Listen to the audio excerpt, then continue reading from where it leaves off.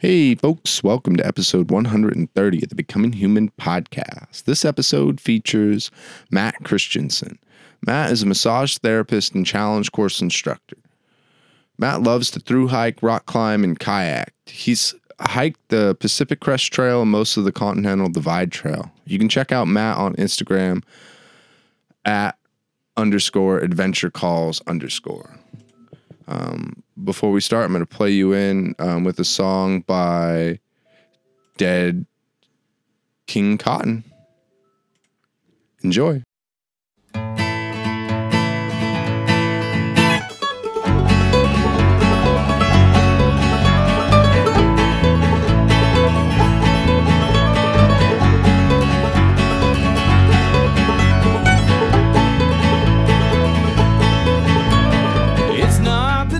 It scares me. It's not the cold driving wind. It's not that I don't know where I'm going. It's just that I won't be back again. It's not the leaves falling from their trees. It's not the snow on the ground. It's not the birds making their way south. It's just that I won't be back around. It feels like I've been out here for such a long time now. When I make it to the end, I know I won't be let down.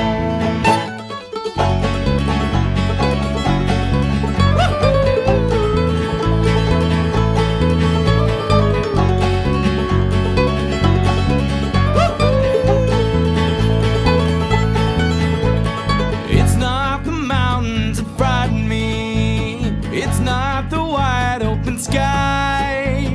It's not the lonesome echoes howling. It's just that I'll have to say goodbye.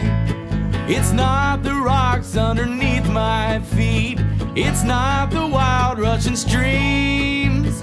It's not the cold rain falling slowly. It's just that I may never be this free.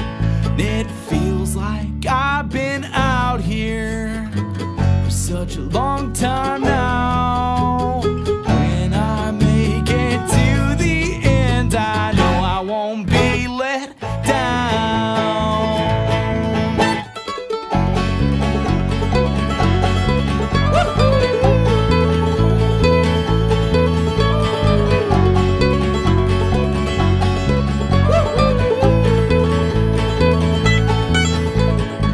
Now the sun is sinking fast. Now the end draws near. Now my journey's almost over.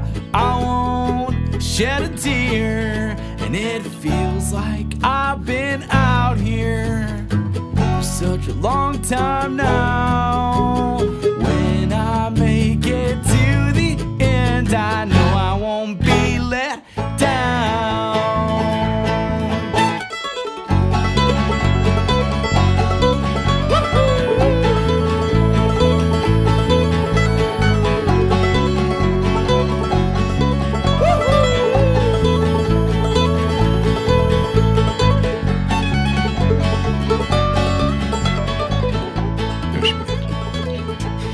Okay, so how long have you been backpacking for, man? So Tell me about the first time when you got into it. first time I got into backpacking was probably around 2014 with one of my former partners, and done some hiking when I moved here in like 2009, 2010. Where'd you move from? San Diego, but before that I grew up in southeastern Massachusetts. Oh, wow. Is there a lot of mountains there? Southeastern Mass? No. A lot of water. So I didn't do a lot of hiking back there. And then when I lived in San Diego, I did a lot more water sports like boogie boarding and some kayaking. Learned how to kayak down there. And then so I lived down there from about 2006 2008. And then end of 2008, I moved up to Washington momentarily. And then I spent 2 months down in Baja, Mexico, down near Loreto, kayaking with a buddy down there for 2 months, and then I came back. And so I've been up in Washington since about the spring of 2009. Whoa. So, but I didn't go on my first backpack really until 2014. I'd done some kayak camping and some paddleboard camping before that, which is kind of similar but a little different. Paddleboard camping? Yeah, so there's a section. A friend of mine he lives in New Hampshire, or he lives up in Maine now, actually.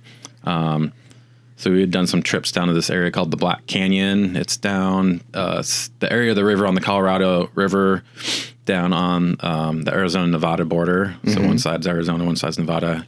And there's this pretty chill section of river. It's like 7 to 11 miles of river below the Hoover Dam. It's called the Black Canyon, and there's natural hot springs up and down. So we've done there's like hot springs that are fed into the canyons there. So, but I did a kayak trip with them back in like 2008 or 9, I think. And then again, I went again with them a few years later.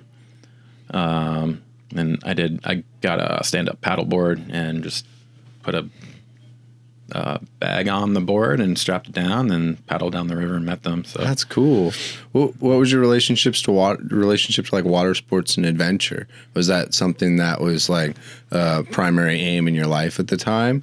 At that time, I think I just got into it so much. Yeah, like living in Southern California and like having the ocean so close, I was really enthralled with the water. So. And you catch a lot of momentum being in a community like that, probably getting different ideas of adventures to go on, right? Yeah. So, and that was kind of their idea to go explore that spot. And I hadn't been to it before that first trip. And it's someplace I go back to again. It's actually pretty accessible, but you can only access these like campsites by either boating in or by hiking in from the road. Oh, so, that's really cool, man. Yeah. Wow. So I love that. It's not something you just drive up to and you're there. And hot springs too. And it kind of gives you like that really remote wildernessy feel. Like what is if you could just like, I know it might be challenging, but what is the canyon kind of like, what kind of look and feel of that environment? It's like if you've been to any desert canyon-esque environments before, it's kind of got that like it's like a barren landscape, so there's no really tall trees or shrub bushes and stuff like that, and then big canyon walls towering up from the river. On both sides sometimes. Whoa. But like the river's pretty wide down there too, and it may be like the flow's driven by how much water they let out of the dam, so it just depends what time of year you go and how much energy they're trying to create in the day. So I mean, at most you get like a class 2 river, but usually it's pretty placid. But you'd definitely still have to plan because there's like a launch site down south on the river called Willow Beach, where most people launch from, and then you paddle up towards the dam. So usually earlier in the morning, before they're letting water out, is a better time to paddle upstream. Oh yeah, because it just becomes more difficult if you're trying to like go against the current. Oh, instead of a put in and take out spot where you like put in and then follow the flow of the river and then get into a new vehicle and return to your old vehicle, you're starting downriver, and then you go upriver and then let the river take you down to go back. So the first time I did the trip, we launched from Willow Beach and paddled up 7 miles to like one of the main campsites called Arizona Hot Springs. And there's pools there that you actually access by climbing this steel ladder that's been installed. Whoa. And people will go out and like, there's flowing like geothermal water, but people have gone out and like put sandbags there to create pools of different layers, like levels of hotness. So like the higher pools are more warm and the lower pools, there's like 3 or 4 pools that are different warmths. Oh man, that's so cool. And it's different than like if you've been to hot springs in Washington, you get a lot of that like sulfury kind of like gooey water when you step into it. And there it's clear. It's definitely clearer water because it's running through the canyon and it's coming from straight up under the ground. There's no sulfur smell to it. So whoa, that's rad. Like, clear water, yeah. And then in terms of like the visuals, do you see a lot of like, do you see roads off in the distance in those kinds of environments or anything other than like? Once you leave Willow Beach area, you're like in the canyon. Whoa. And I mean, there's power boats that come up and down. So depending on what time of year you go, it's definitely a popular like spot for power boats. And there's companies. So you can launch at Willow Beach, but you can also launch right below the Hoover Dam. However, the only way you can access that launch spot is by going through an outfitter, because they need to pass through a high security area to launch you. So the second time when I did that trip, it was because my original plans to meet a friend down in San Diego, then drive with her out there, kind of fell through like a few weeks before the trip, so I had to kind of skirt around and figure out new plans how to get down there. Wow. So basically I had my plane ticket to go to San Diego, and then I was going to drive with my friend out to Willow Beach, out Arizona, Nevada area. And so what I did instead was I flew, and then there was a kayak shop that my girlfriend at the time had been working at out there, and I was still in contact with them, so I sent some stuff ahead and mailed it to them. Yeah. And I was living up in Washington at this time, so I had to fly down there. So, so I met down there, and then got my stuff squared away for the trip. And then they took me to the Greyhound station. I took a Greyhound bus up to LA, and then connected over to Las Vegas. And then I took regional transit out to where this outfitter shop was that I had contacted them to borrow a board from them to launch. So it was like all kind of like public transit to get where I wanted to go. How was that riding the public transit? Was it very adventurous or pretty monotonous? I mean, I'd done the bus ride from Vegas to San Diego before a couple times, and you like connect over to LA and down to San Diego on 2 different buses. So. Wow, that's pretty cool. But then, I don't know, trying to figure out how to get from Vegas to this outfitter shop was just like, okay, I know there's public transit in Vegas area, and we'll take you out to, I think they're over by kind of Henderson, Nevada area. So I had to kind of get out there, or like Boulder area. Wow. And so I just figured it out, and yeah, they picked me up and they dropped me off, and met my friends had already launched on the river, so I just paddled down and met them that next day. So I think it was all within like this 24-hour period. I was like leaving Washington and then on the river and near the Hoover Dam at like 7 a.m. the next day. So, that's crazy, man. Yeah. You like that, right? Like that. Yeah, it's kind of nice trying to create an adventure out of something that was unplanned. So trying to get your way around without the necessity of your own vehicle and relying on either public transit or other people to get you to places. So. When did you figure out you like doing that kind of thing and having that kind of task at hand? I don't know. I think as a kid, I was always kind of enthralled with like trains and things, and like living near Boston. We had this commuter line that ran through our town that ran from Plymouth all the way up to Boston. And then probably the easiest way to get around Boston area is on transit. Oh, really? Just because the roads up there are so kind of messed up, and the infrastructure is just really bad. So trying to drive in the Boston area is like horrendous. It's a nightmare. So I think just as a child taking trips up there, and then also when I went to college, I was still living at home about 45 minutes away, and I was going to school at Berklee College of Music in Boston. And so I would commute on the trail, and I got like a train pass to go for infinite rides and stuff. So just get a monthly commuter pass. And I think the first semester I did that, I drove up like 20 minutes to like a suburb of Boston, this Braintree area where the trains, the actual like subway comes in. They just call it the T up there. So mass transit. And then the next semester or two, I think I got a commuter rail, so I could like basically walk from my house to the commuter station and then take that all the way to Boston, and then take some connecting trains to get to school. So wow. So I think just got enthralled in my younger years, just riding trains and being enthralled with trains and stuff like that, and public transit. And now that I've traveled a little bit around the States, like trying to like figure out how to get around cities without utilizing either by foot or by public transit is kind of cool. So. If I like could even just like pin it to a very like clear division, I found in trail running, you have the situation to where there's these events, right? And they're held by an organization on these trails that are publicly accessible 24/7 to anyone, right? And then, in our parks and forests. And like what they do is they draw the route, they provide you with a map and they mark the course. And then they have a safety mechanism if anyone were to get lost on the trail and didn't go to like an aid station or a checkpoint in time. Then at the checkpoints, they got food and they have care for people and medical care. What I find is when you go and sign up for one of those things, something sometimes happens to people.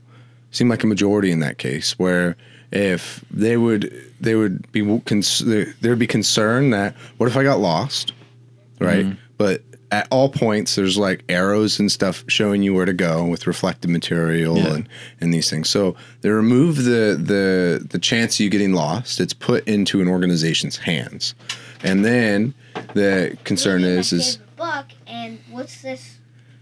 What if I get library sale? What if I get hurt? And it's like, well, if I get hurt, I want them to take care of it for me, so that I'm safe. But and then also like, what if I get lost? All those things. I want someone to be responsible for that. Yeah. And what I realized was when I ran these things, I would get bored of the challenge or I would struggle with the challenge and the monotony of trying to be quick. Yeah.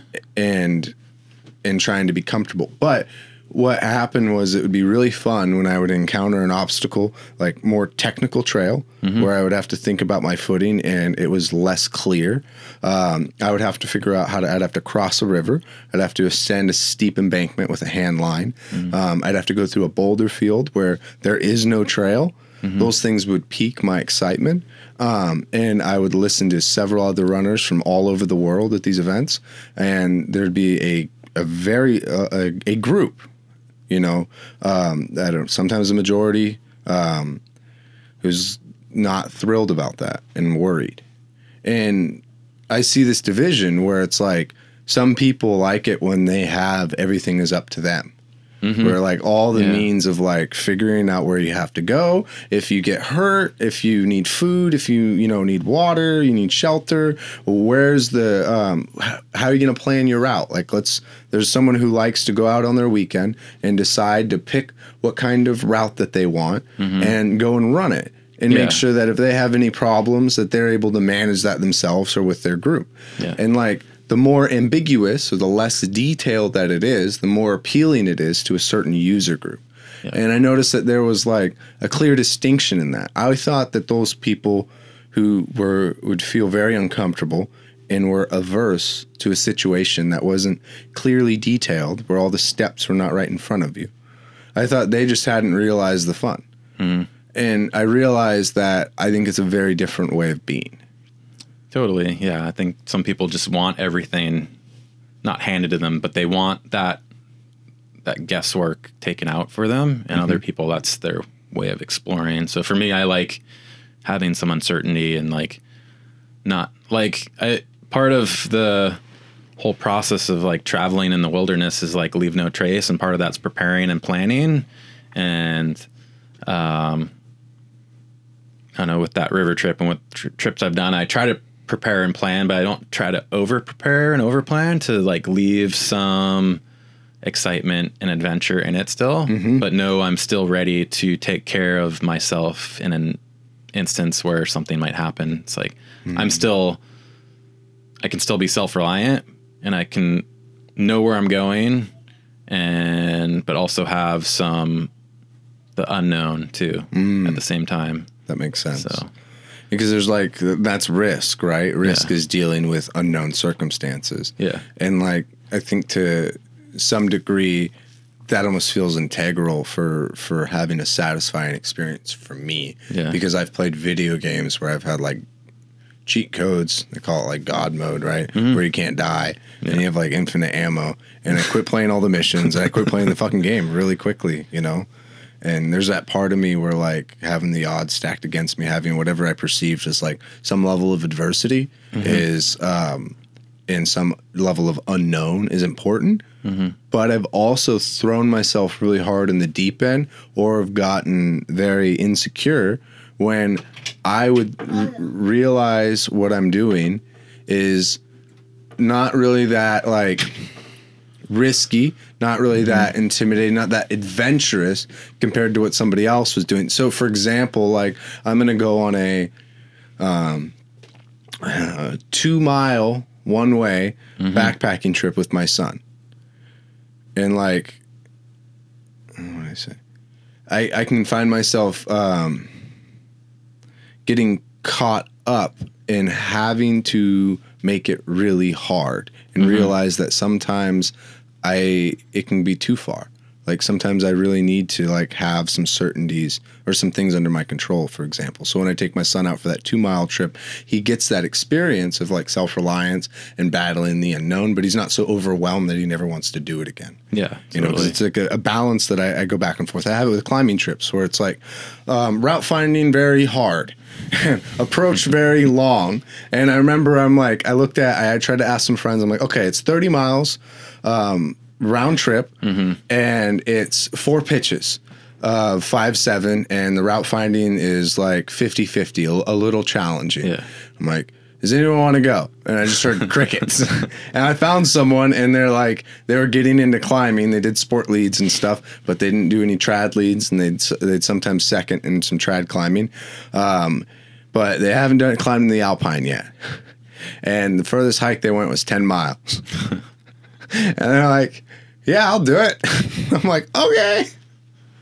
We're really eating the plate of suffering in that experience. But what I realized, though, is that I took on too much in that situation where I had fun and I had like a real epic adventure, but I got trammeled and trampled, you know? Yeah. And I found out that I was like indulging in ego in that way. And I was not setting out to try to have a good time. I was setting out to fulfill like an ideology and expectation, Yeah, you know? totally. But yeah. But I find myself going on a lot of solo adventures because of that, because I don't have to worry about somebody else's how they're going to perceive this circumstance. And so, I mean, I definitely, when I go on climbing adventures, I'm going with partners and stuff. But when I go on hikes, like I did a hike last year to prepare for the Colorado Trail, and I kind of just looked at a map. So I did some planning, but it was a map. It was going to be like a 30+ mile loop. And so it started near Mazama and then came back, kind of, if you know the Robinson Creek area. Oh, there. yeah. I've wanted to go out there for a while.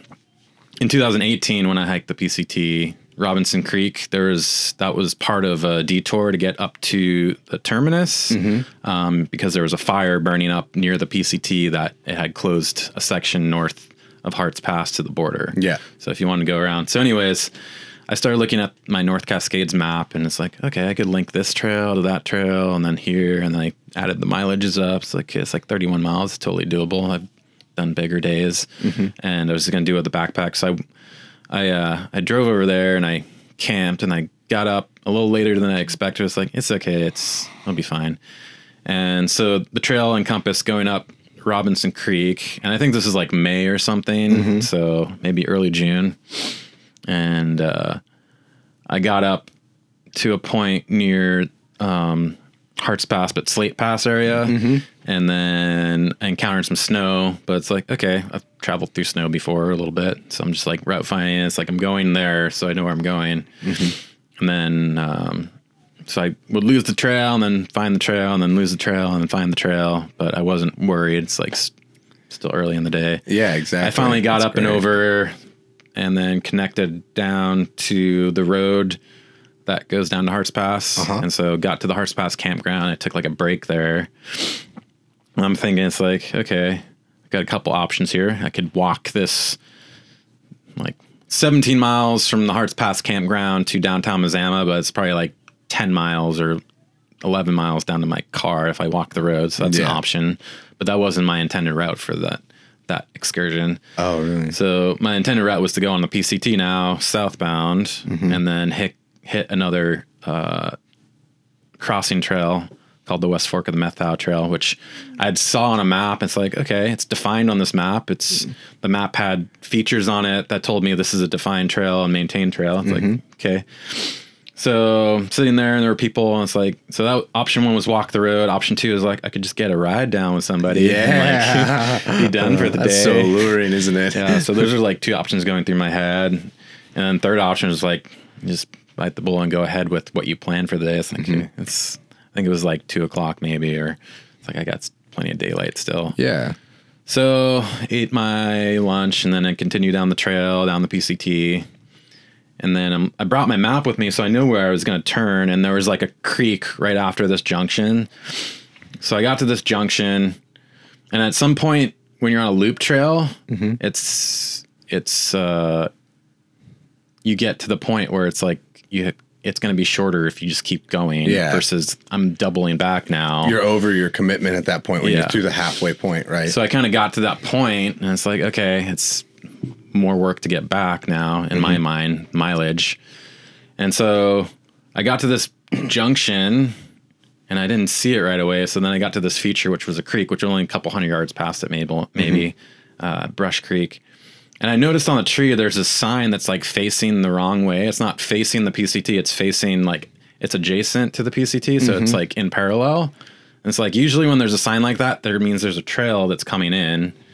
And also I noticed there's kind of like a not very defined footpath there. So I like stopped at the creek, looked at my map. It's like, okay, it should be right here. And I went back, looked at that trail sign and it's like, so cutthroat passes that way. If you continue southbound and then Hearts passes that way if you continue northbound. So it's like, but that sign's facing, it's in parallel with the trail. So it's like, okay, this must be a trail. So I went back to that junction and followed that trail. It's like, okay, I'm on it. So it was a trail, but it was overgrown a little bit. It's like overgrown trail is fine. I can follow it. Yeah.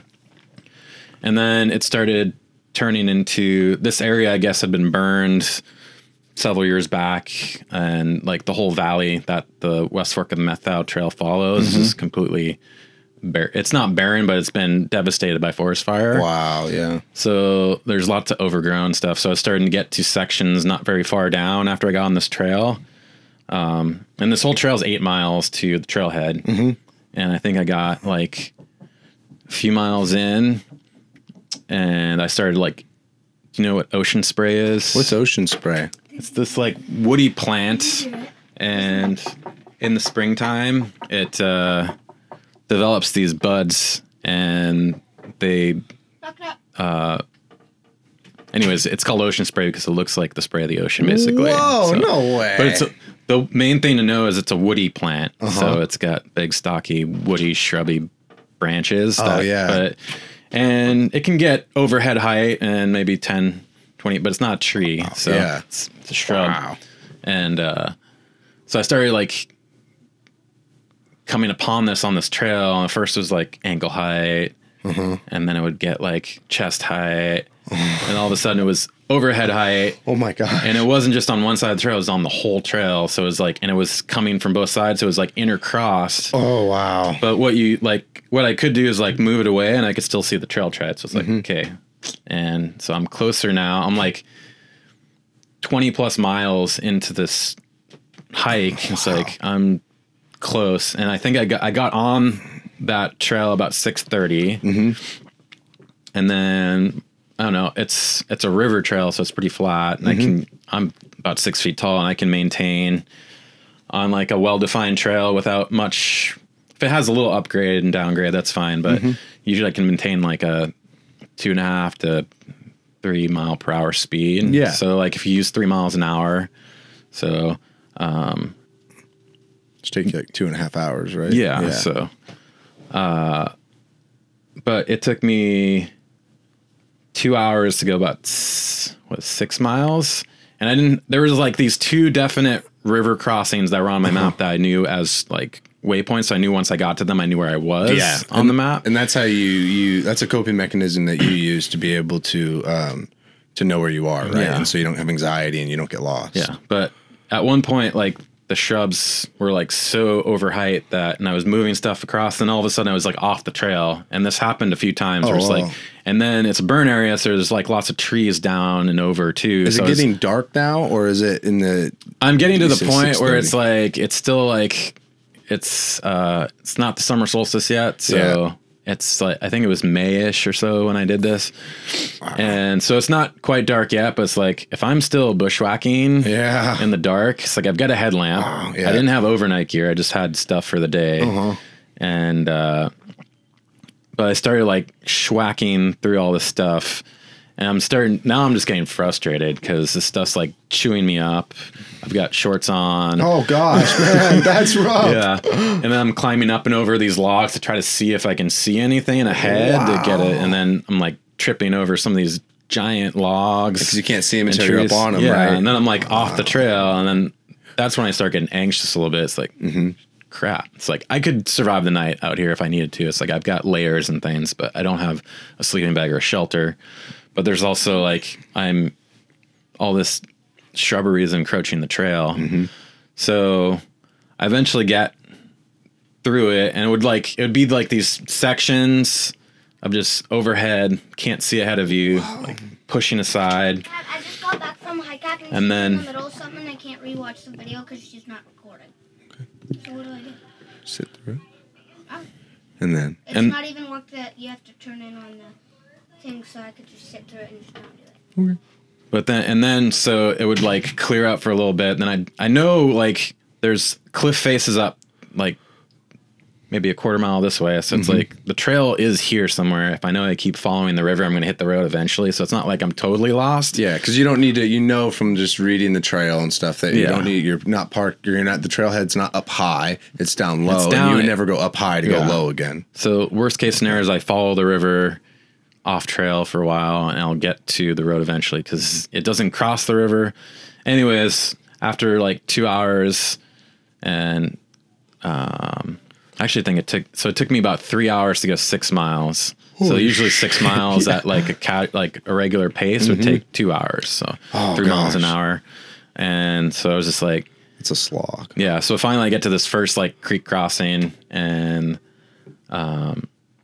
I had to wade through it a little bit. It wasn't super crazy, but it was, I mean, if you lost your footing, you get swept down a little bit. But it wasn't crazy wide. It's probably 10 feet across or something. In the moment though, was it compounding your anxiety or were you pretty calm? You're just like, I knew where I was now. I was like, I knew where I had gone this many miles because everything up to that point had been like a slog. I remember like one point just like yelling and screaming and just really? Yes, because that's what I want to know. It just got to a point where it's like I'm totally done with this ocean spray. Because like you put yourself in these situations and sometimes from the outside looking in or hearing in is like, wow, this guy does it because he's strong and brave and confident. And in reality, what I think is, at least in my experience, is that you find these situations compelling and you put yourself there, and it's that type 2 fun.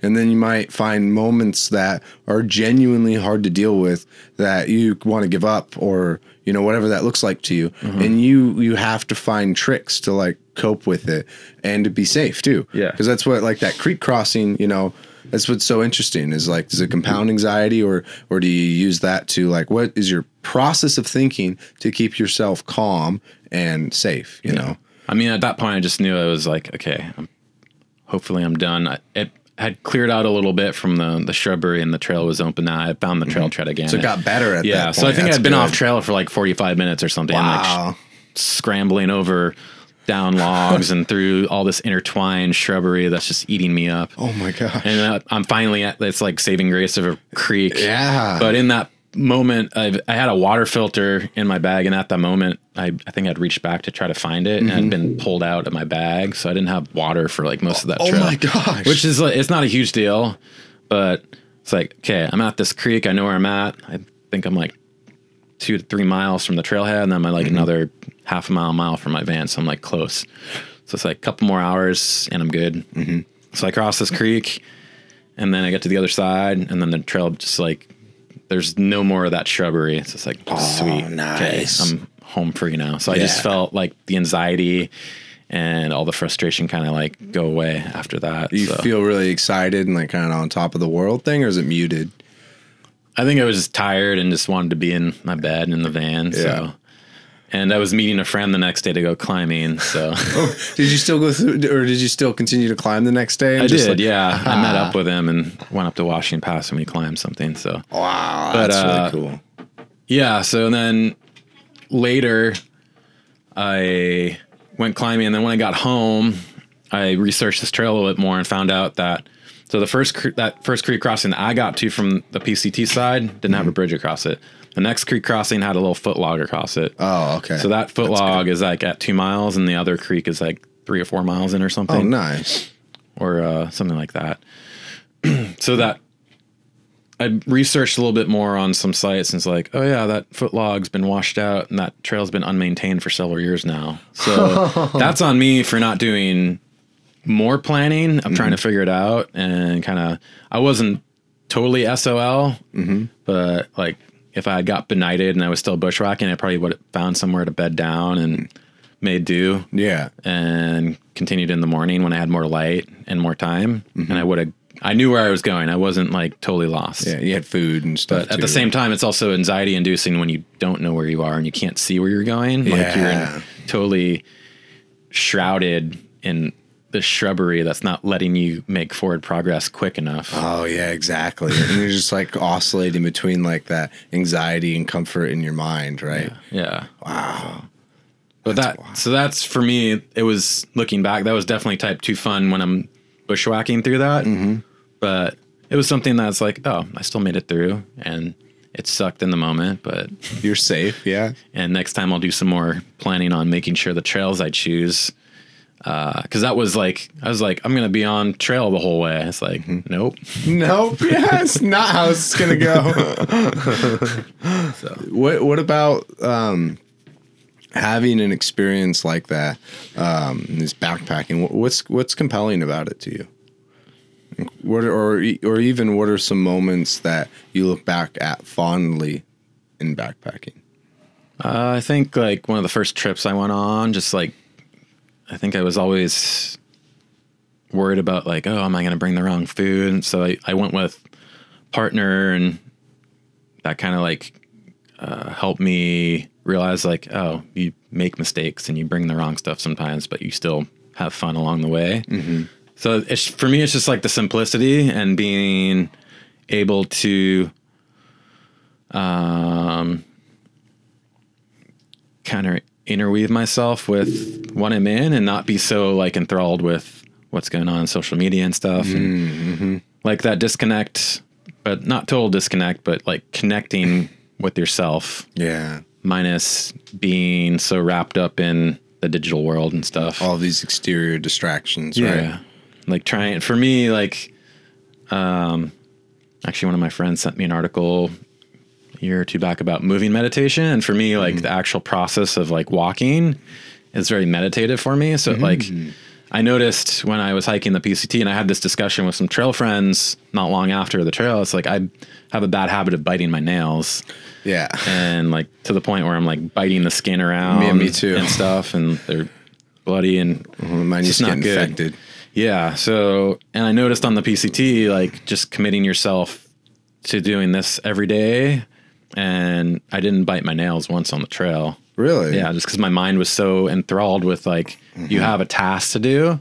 So, I feel like I bite my nails out of like anxiousness and stuff like that. And so when you have a task that preoccupies your brain, for me anyways, it took away that need to be habitual about biting my nails because I wasn't anxious, I guess. Wow. So That's wild. So for me, it's just like a moving meditation, and it allows me to kind of relax and kind of reset myself and just simple. Like, you know, where everything is. Like if you lost something, it's probably somewhere in your bag. I like that. It's probably just somewhere different. It's only so many pockets to check. Yeah. That's so cool. So what is your, it's probably hard to generalize, but like, what's your experience like when you're hiking? Do you often play any like music, listen to any audiobooks? Do you entertain yourself in some way? I personally don't do any of that. For me, I feel like I went out to explore an area to kind of be present and in the moment as much as possible, even though it's like, it comes and goes. Sometimes you are present, you stop and take a moment and appreciate what's around you. And other times you're so into your cadence and the flow, kind of your flow state of just moving, that's where it becomes, I guess, the subconscious meditation in a sense, when you get in that rhythm and that flow and you've just got trail ahead of you that's allowing you to be there. So for me, music and stuff on the trail like that is distracting, I guess. I know people that do hike like that and that's their forte, but for me, it's not something I partake in. So I started trail running with listening to music and audiobooks, and that was in podcasts. That was my carrot on the stick. Yeah. I was like, oh, it's a great way to do that. And then I found that sometimes when there's many different things or two different things, which is what you talked about, when you get so caught up in your cadence, right? And just like overall movement of your body, right? Yeah. And managing that. And then there's this other place for me where like, there are three places. There's another place in me where I like to go into my head and I like to think. I'd say that's similar if I was in a social situation and I wanted to talk, right? And then the other one is like really taking in that silence. Like just even if I'm not like actively thinking of things and I don't have that time lostness of moving where you're like, whoa, hours just went by, you know, I haven't really like paid attention much outside of the activity of moving, you know, and watching the ground. Is just like taking all of that in. And that only happens like very small amount of time where I'm just like, silent. Yeah, it's something you have to be very mindful of because I know when I've done longer hikes and like even a through hike too, like sometimes you're thinking you just left a town, you left a resupply spot, and maybe your first night out is like, okay, I'm on the trail again. And then you've like 3 to 5 days maybe to the next town, next resupply spot. And I would slowly find myself drifting in and out of being here and just enjoying the day versus thinking of what I'm going to be doing in the next town and how I'm going to resupply and I'm going to have a bed and a shower and stuff like that. So just constantly being in and out of that state and having to be mindful of enjoying what's around me and not just, especially on some of the like hotter sections when I was hiking in 2018, just Northern California and Southern Oregon. I think a lot of that went through my brain just because it was uncomfortable. The heat and stuff was really... There's not really any escaping it. Yeah. And the more you move, the higher your body temperature is. But also if you sit still and if it's in somewhere sunny without shade, it's really hot, I bet. So... And then there's like... You avoid escaping it mentally, right? And then... avoid escaping it physically because there's something about being there, right? Being pinned there, and that like you feel really uncomfortable, but realizing that it's all perfect right here, right now. Like, because I talked to my son about that with fucked up, but like if he's like, Dad, it's hot in the bed, right? I'm like, well, okay, I can turn the fan on, right? But I have to set the fan up so that I can point towards you. The fan has to have a certain speed. It's really loud. So if you're watching something or it might be harder for you to sleep, something like that, right? It brings its own problems to the table. Yeah. But like this problem, though, is something that you were able to manage all along because you sweat. Yeah. And like I understand you got blankets, you remove them, you still feel hot and you still feel uncomfortable. But like, if you're able to manage the way that your mind is reacting to this situation, there is a way to ease your suffering and to be able to find content in this situation, right? Because like refuting that my reality is not okay right now, I need something to ease my reality so that I can be okay and content with myself is actually, from what I see in terms of like spiritual things, right? From that, like, even if you don't take in the explicit spirituality of it, you just look at it as like story. It almost seems like destructive over the long term because then you're just like chasing nascent pleasures, right? To ease the suffering, and it's only in like the temporary form because like a fan only lasts for so long, or a fan can only blow so hard, and at some point the fan, it might get so hot where you live that the fan isn't able to compensate for the heat, and then now you're left to deal with it. Or what if you're in a place where you're like hiking and you don't have access to the fan? And it's interesting because there's there's real world like benefits to stress and suffering in these ways that are like that are like naturally occurring, these environmental stresses and these psychological stresses. Like you grow as long as they're not acute, right? Like if you're like a little bit hot, really, a little bit sweaty, you don't have heat stroke, like the amount of like health and wellness that comes from, going into a sauna, for instance, and all the research that's done there with heat shock proteins and stuff is insane for aging. It's so beneficial. So let's just like really look at what that means, is like engaging with stressful situations in life is probably so beneficial as long as it's not acute. Yeah. Right? If you run away from everything that causes you stress, you're not building resiliency. So you're not, I don't know. There's going to be stressful moments in your life, no matter where you are, what your status level of wherever you came from is. And you need to have challenge, whatever that looks like. But also at the same time, you're challenged, not somebody else's challenge. So when you're in situations where somebody hasn't faced that adversity yet, you have to give them the space and meet them where they are and kind of reassure them that they're going to get through it. If you're somebody in that position anyways, maybe you're hiking with somebody or you're climbing with somebody and you're in a spot where it's like, this is going to be challenging, but you've been through it before and you know what the outcome is. Whereas if you're climbing with a partner that's new or hiking with somebody that's like, this is the first time they've ever backpacked or been on a day hike before, and they're nervous about any little sound they hear in the woods and stuff like that. You just have to reassure them. It's like, that's okay. We're going to get through this. But, yeah, it's interesting. Wow. And it's interesting in that sense that even being out there, without all of those, like in a simple environment, right? You are still dealing with the same problems, but on different terms.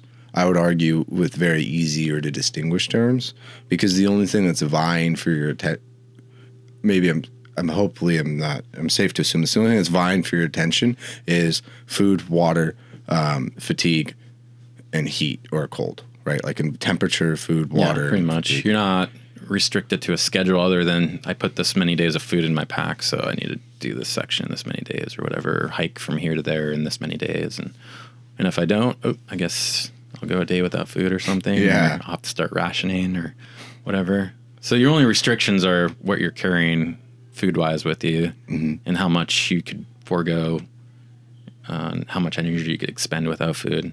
Otherwise, yeah, it's very like, you don't have a job that you need to be on time to every day. You're kind of your own boss in that sense. And you're, I guess, a through hike in general or just a longer section hike of a trail becomes kind of like job-esque. Yeah. Whereas you wake up, you eat food, you pack up camp, you start walking, you eat some more food, continue walking, find a spot to camp, set up camp, make food, go to bed, and then repeat. So here's where we get to the thing where we were talking before the podcast, the paradox of choice. So there's freedom in that lack of choice and freedom in all those restrictions.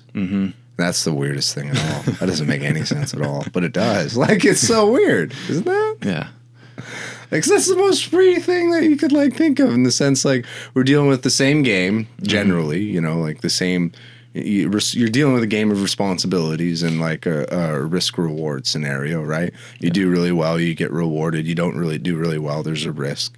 And, like, it's really hard to generalize it that much, but, I mean, backpacking is, like long through hiking is a pretty simple way to engage with that game and to deal with the similar process, but with minimal stimulus. Yeah. And that's something that it appealed to me, because I'm like this thing where, like, I really like to get caught up in thinking about myself and other people. And in backpacking or even trail running or efficient movement on the trail, right? I can learn so much because there isn't so much noise. Yeah. And that's where I got with the headphones, is I would be running and it would be so intense physiologically, like the breathing and stuff. I'm like, God, I can't, like, this is too much input. Yeah, I get, totally. like sensory overload. But then I got to the other thing, which is like, I'm going out into these wild places and I'm committing to drive here 30 minutes, an hour, 2 hours one way. And if I were to put these headphones on, for me, right? Yeah. No criticism on anyone. This is just like my level of experience and how it's evolved. I was like, well, I'm running and I don't stop most of the time because I'm like doing this 5 days a week or whatever, and I got to get as much mileage as I can for my training. Yeah. So I'm not really stopping except one point, on the trail. I only notice my movement and I don't hear the place. So am I really here? Am I like transporting myself to places to put my feet in an elevation profile? But other than that, I'm not really in this environment at all because I don't remember anything that's going on. I didn't hear anything that's going on. All I was in my own brain and just operating my meat vehicle on a racetrack. Yeah. And that's when I started to do things where, because for me, it was about more than that, right? I like to be in these places, taking the headphones off and really enjoying that silence. And then even when it came to trying to enjoy that silence, I'd have the same things where it's like, okay, I want to check my map constantly. Yeah. How much further until my next landmark, or how much further until I'm done? And like that would become an addiction. Totally. To the point where if the addiction threatens my progress, right? Yeah, I found myself doing that because nowadays you have apps for trails. You can use them and they'll GPS locate you and tell you where you are and tell you where your next landmark water source is. And that definitely can become habitual when you find yourself doing that. And I guess they're coping mechanisms, just kind of like making yourself, I mean, your choice was to go out there and do this, but your choice of how you complete it and how you cope with getting it accomplished are the mechanisms you use to accomplish it. So whether that's utilizing a GPS tracker that shows you location and waypoints that gives you like a little security, or whether that's like listening to music to like pass the time just to get through it.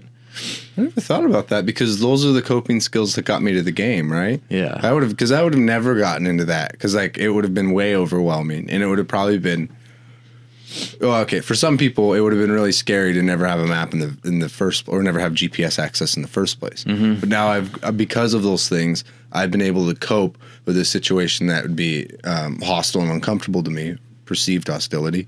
And then now, as I've become comfortable in that environment with those things, I've realized that I would enjoy the environment with less of those coping skills so that I can interact with it more. I need less security and less like safety. And I don't even mean physical safety. I even mean mental safety. Because it's a weird thing when you're like, I've had this on mushrooms, but when you're like, I have 6 hours and there's nothing to point my attention at.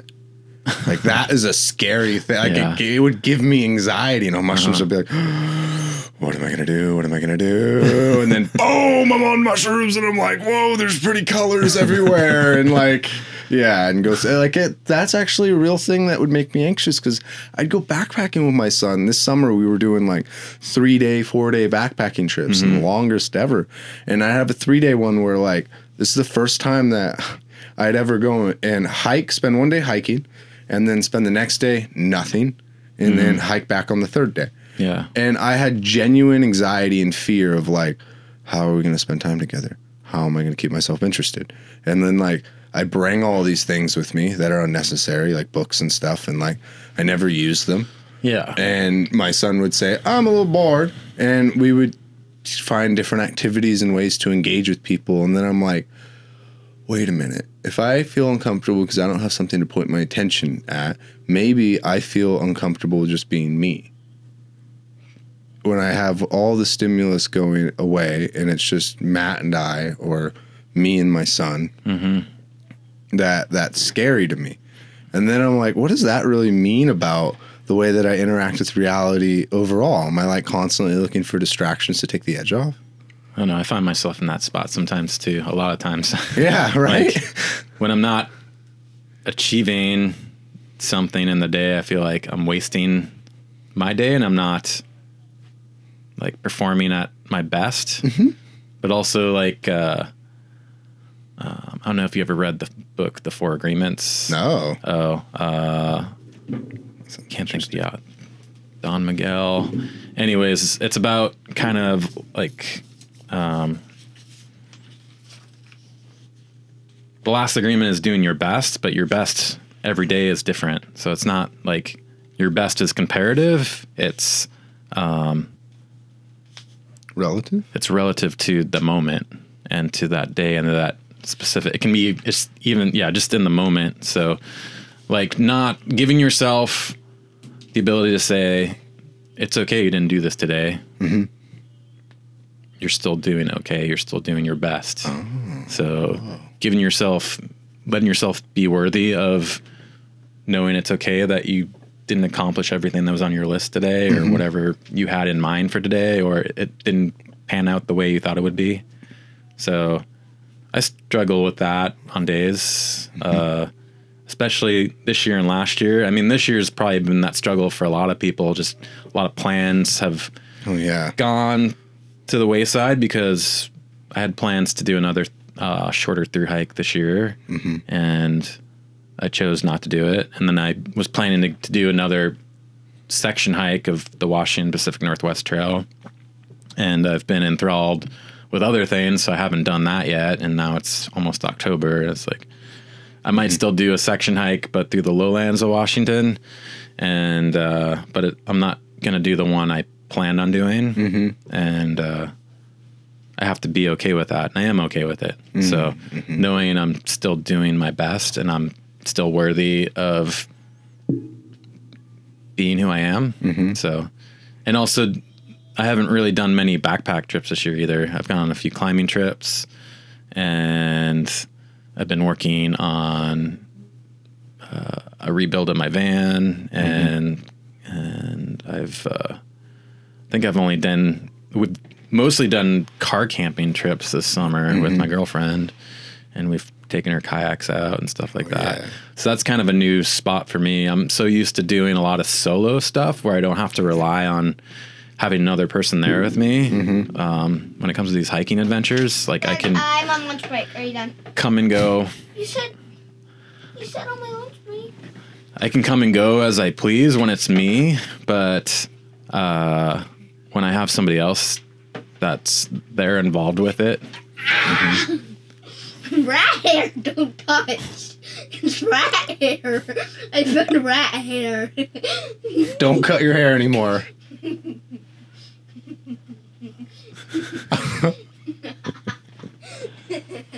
That's his hair.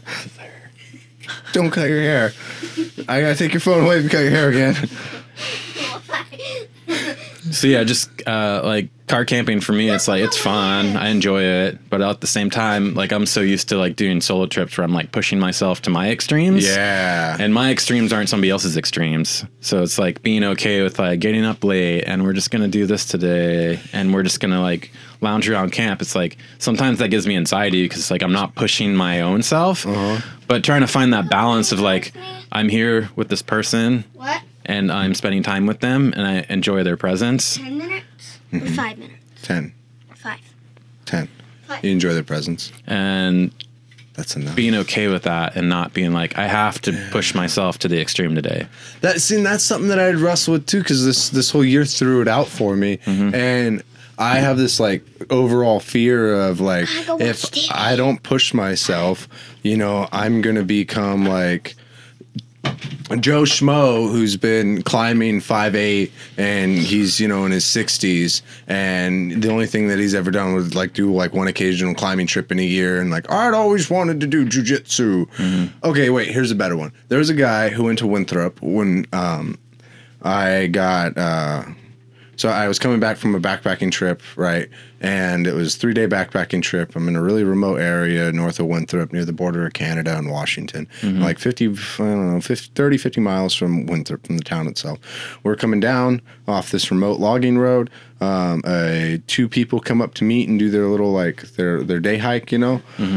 As we're leaving and as we're going down the road, there's someone cut a log.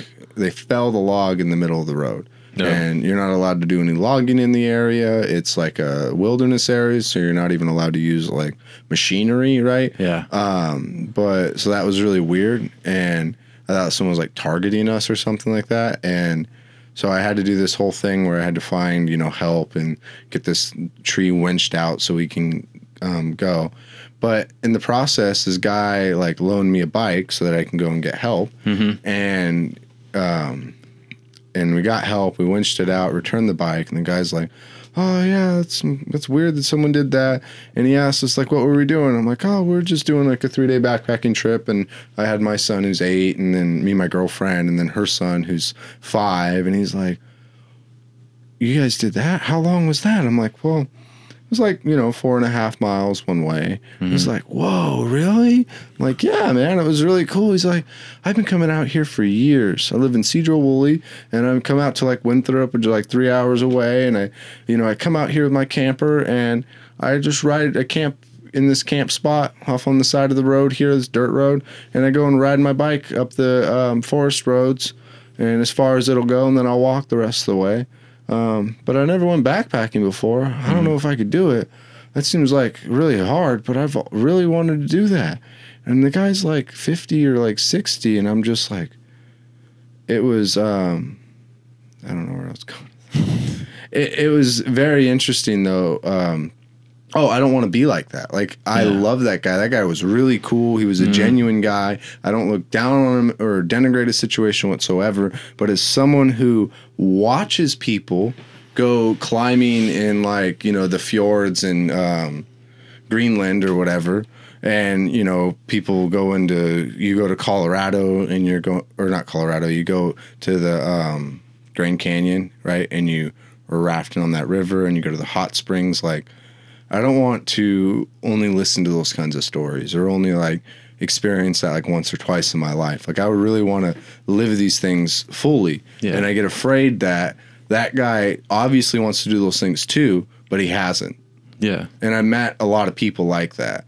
And that scares me. That's like an angst that I have that's overarching my whole life. I met a lot of dishwashers who are still dishwashers in their 30s, and like they don't really do much. And for me, if I walked in their shoes, I wouldn't like that. So I don't know why they're there. I don't know if they chose that, but because I don't want to choose that, I feel like they didn't want to choose that. And I'm probably wrong about that, because I hope I am. Yeah. Because I get anxiety all the time. This year was hard for me because like I wasn't able to do my trail running goals and my climbing stuff. And I thought like it's easy to question if I'm just weak and like lazy, or if that is life and you have to roll with it. Because the paradox are both of those things are true. Yeah. At any given point in the year. Like sometimes I'm lazy and I don't get shit done, man. Like sometimes I fail, and then other times you got to really roll with the punches, and it's really unclear and very personal to figure that out. And it's interesting just watching you, as someone that I'd say who finds himself more comfortable in these minimal experiences where you're out in the wilderness and being self-reliant than I am. But I love those things as well. But to see that you have times where you struggle with that is very valuable, because I've deluded myself into saying, oh, there's a thru hiker. They have an ability that I don't have, or they have, there's this barrier. There's characteristic in them that makes that inaccessible to me. I don't think that now, but in my past I have. I'd watch the movie Wild where she does the PCT, and I know it's a movie. Yeah. But it would stop there where, like, I can't do that. And knowing that people do that and still experience discomfort makes me want to get out and do it more. Yeah. I think a lot of people look at, like, thru hiking as, like, there's the numbers they gather every year on the different trails, the Appalachian Trail, Continental Divide Trail, Pacific Crest Trail, and then there's a bunch of other like long trails, but they're like shorter distances too. So there's actually one of the longer trails is the North Country Trail. I think it goes up through, I want to say it starts in like New York or something, goes over to like North Dakota or something like that. And like, I think it's a lot of road walk. I haven't done a whole lot of research on it, but it's 4,200 miles. If you look, it's on one of the 11 National Scenic Trails. But then there's trails like the Arizona Trail, it's 800 miles. So for me, like I got enthralled with through hiking in 2016 when I did a section hike. They would call it a lash, a long ass section hike. So, so I did the entire state of Washington. And before that, my longest trip, I'd done 2 week-long trips. Well, one was like a week-long trip in the Olympics. I did the part of the route, like the Elwha River and up Blow Divide. Oh, it's that's part of the really original cool. press expedition route that kind of explored the peninsula. Whoa. It's kind of the route they followed. It's like a north by south route, right? Yeah. They started at the Strait of Juan de Fuca and went down all the way. Back in I've always wanted to run that route because I Yeah. think it'd be fun or efficiently hike It's it. a pretty cool trail. I mean, you have to access now with some road walking because the road's washed out. Oh, but, yeah. Adds probably like 10 miles or something. Oh, really? Yeah. That's not that bad. But yeah, I think a lot of people look at through hiking and the numbers. Like, there's not many people that try a through hike compared to what the world population is and stuff. Like the amount of people that have, and then the amount of people that complete a through hike is even lower. But I think if you look at the numbers, it's like 7,000, 8,000 people that have hiked the PCT in a through hike.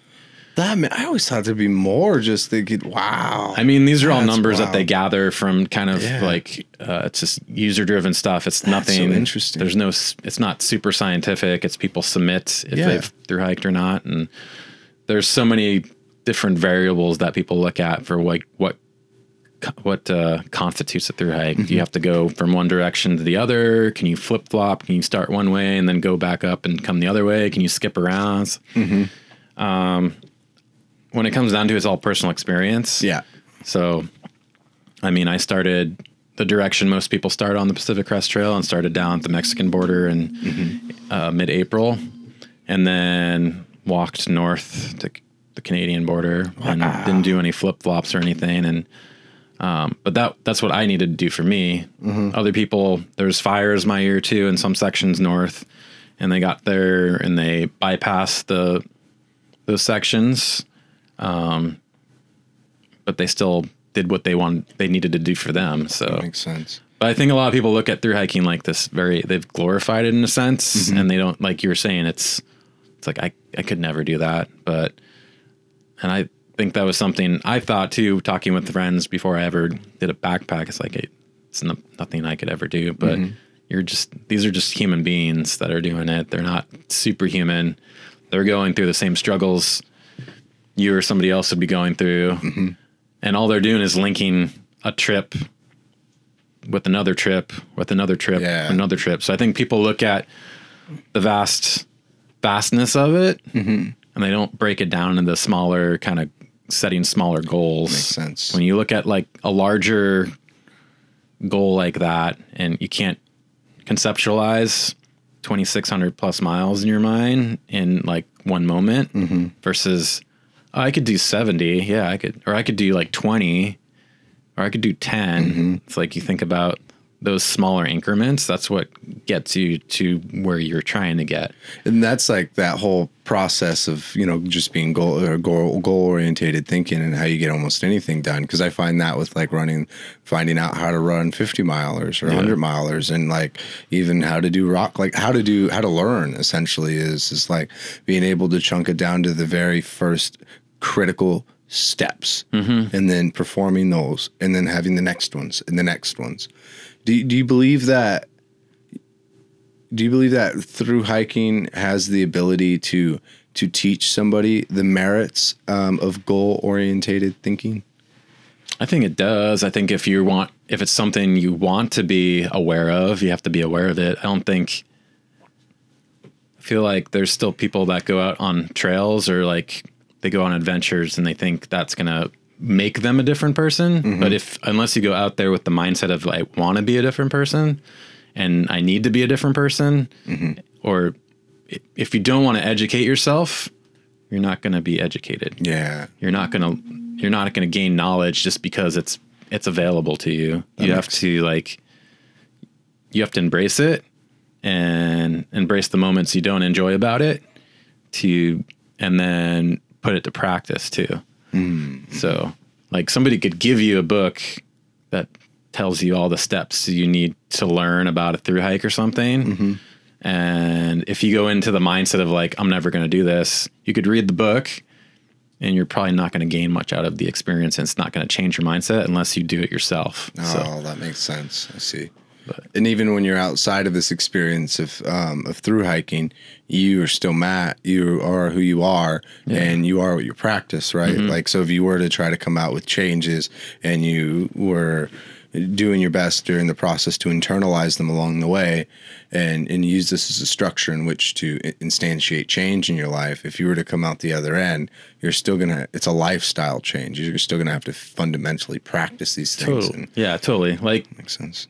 Going on an adventure, something like a thru hike, or even just going on something that's pushing you beyond what your normal capabilities you think are, it's going to add some change or some different perspective to the way you think, which might help initiate the change you need to make in your life.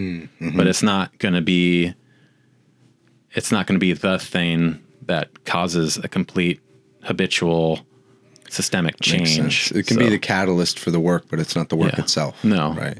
And I think, from my experience with thru hiking, especially in our culture since the dawn of the internet and the accessibility of information, the accessibility of instantaneous information, with walking, when you're under your own steam and there is no instant gratification for getting from point A to point B, walking under your own steam. As far as like, you're not going to instantly get 20 miles if you don't put effort in to get to walk there. If that's your only option. Makes sense. Or if you want to be the gratification of completing a thru hike, what does that look like to you? Is it just standing at one terminus and standing at the other terminus? Or is it going through the strifes and the struggles of every day that's going to look different? You're going to have joyous moments. You're going to have not so joyous moments. You're going to be dirty. You're going to be stinky. You're going to some days not want to be on the trail or doing the thing. It's like, do you want to experience those things? And do you want to experience the communities around it? Or do you just want to stand here and stand there, take your picture, and that's what your moment is? You see that thinking proliferated as a pitfall in many things, even specifically like in professions, right? Where you're like, I want to be an author. And it's like they romanticize and fanaticize the idea of being an author. And it's like, oh, you mean it's sitting alone in a room and just writing all day? Like, and you only keep like 20% of what you write? Like, oh, I see. The idea and the picture of what an author is and the reality of it are different, or the lifestyle of it is different. And more or less you need to contend with and assess what kind of lifestyle do you want, even if it's momentary, right? Yeah. Like, what kind of day-to-day experience do you want? I get that from rock climbing too. What I've learned to evaluate was like, okay, it's not like a cool, like, a cool mountain per se of like that the ego would get into things where it's like, well, that'd be cool to say that I stayed from the top of that mountain, or it'd be cool for me to just be at the top of that mountain because it looks all like imposing here. It's like, the big thing is what kind of experience as like a climber or as an adventurer, I guess, what kind of experience, what way do I want to get from my present moment to my goal? And how do I want that process to look like in terms of climbing? Do I want it completely like obscure route finding to where it's super open-ended and hard to find my way? Do I want like, not very hard climbing? Do I want easier climbing? Do I want climbing that's like run out and, not very well protected? Or what's that experience like? And like, how do I deliver the experience that is as fitting as possible for where I am right now? Yeah. Totally. Yeah. And so there's this, you did the outdoor skills courses, right? Challenge course facilitation. And like, how did your knowledge from backpacking carry over into that? And how did that teach you doing the challenge courses for your overall lifestyle? 15 minutes. Okay, I'm asking this last question. I'm good. Well, that'll be like 10 minutes probably. Sure. Yeah. And then you're done. Mm-hmm. And then we can, because I normally want I know.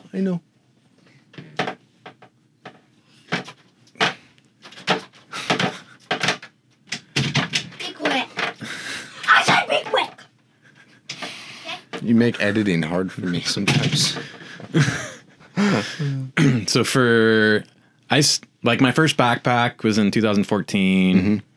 I think it was July 4th, and I went with my partner at the time. We did a little overnighter up to Packwood Lake and Lost Lake. Mm-hmm. And I had just gotten into challenge course facilitation in the same year in the spring. Oh, wow. So I don't know if for me, it's about trying to meet the participants that come to my course where they are. And I'm not the best at that all the time, because sometimes I found myself, there's participants that come there, like school age groups that I work with, and they're like 1 day off groups. So I might not see them that one time. And sometimes I work these courses and they come back once a year. So I might see some of those participants next year and see their progression over a year. But as far as where backpacking and hiking kind of overlap with challenge course facilitation, I think it's just about knowing your extremes and your where you sit as far as like, this is what I know I'm capable of, and try not to hold those standards against the people that you're facilitating. Because my job as a facilitator is to give people an opportunity to find what's uncomfortable for them and not tell them what's uncomfortable for them. I like that.